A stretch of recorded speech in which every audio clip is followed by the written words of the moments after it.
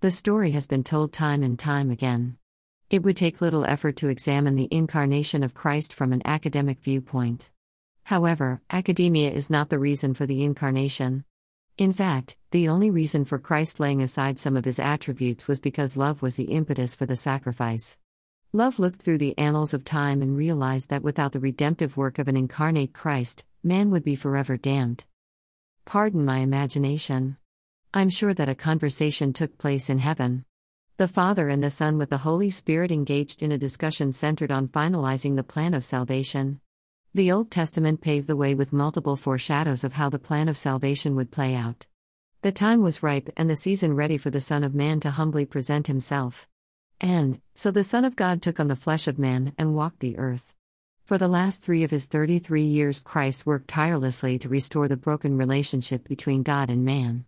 He sought to put to rest the consequences of sin. This is a work he didn't have to do, yet he saw reason for salvation. At this juncture, to rehearse the story Good Friday might serve to bore some while encourage others. To talk about the mock trials and the thorn of crowns would cause some to weep and others to repent.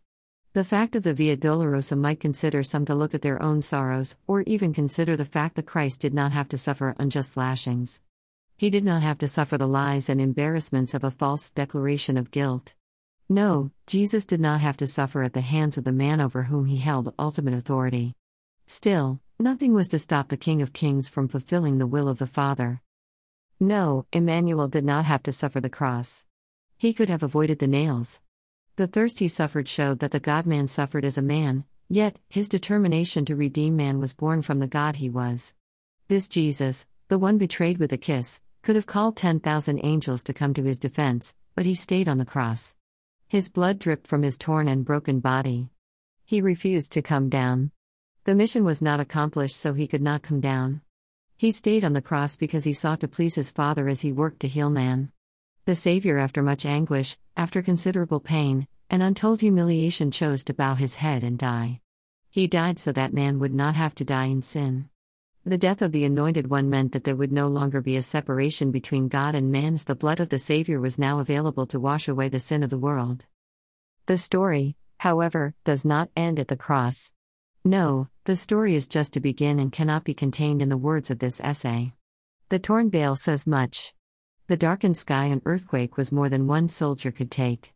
Yea, the centurion indicated that this one on the cross must have been the Son of God.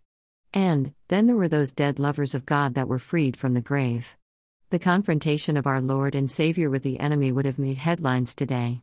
Death was not able to keep him. The grave could not hold him. The keys to death, hell, and the grave were snatched from the hand of Satan. The victory had been won. O death, where is your sting? O grave, where is your victory? Christ did get up from the grave. He held the victory then and holds it now. Now he sits on the right hand of the Father, interceding for you and me, all because he wanted to restore that broken relationship. All he asks is that we follow his perfect example. If Christ has not risen in your heart, now is the time. Do not put it off until tomorrow, as tomorrow may be too late. Don't, I beg you, let it be said too late. Let the Lord in.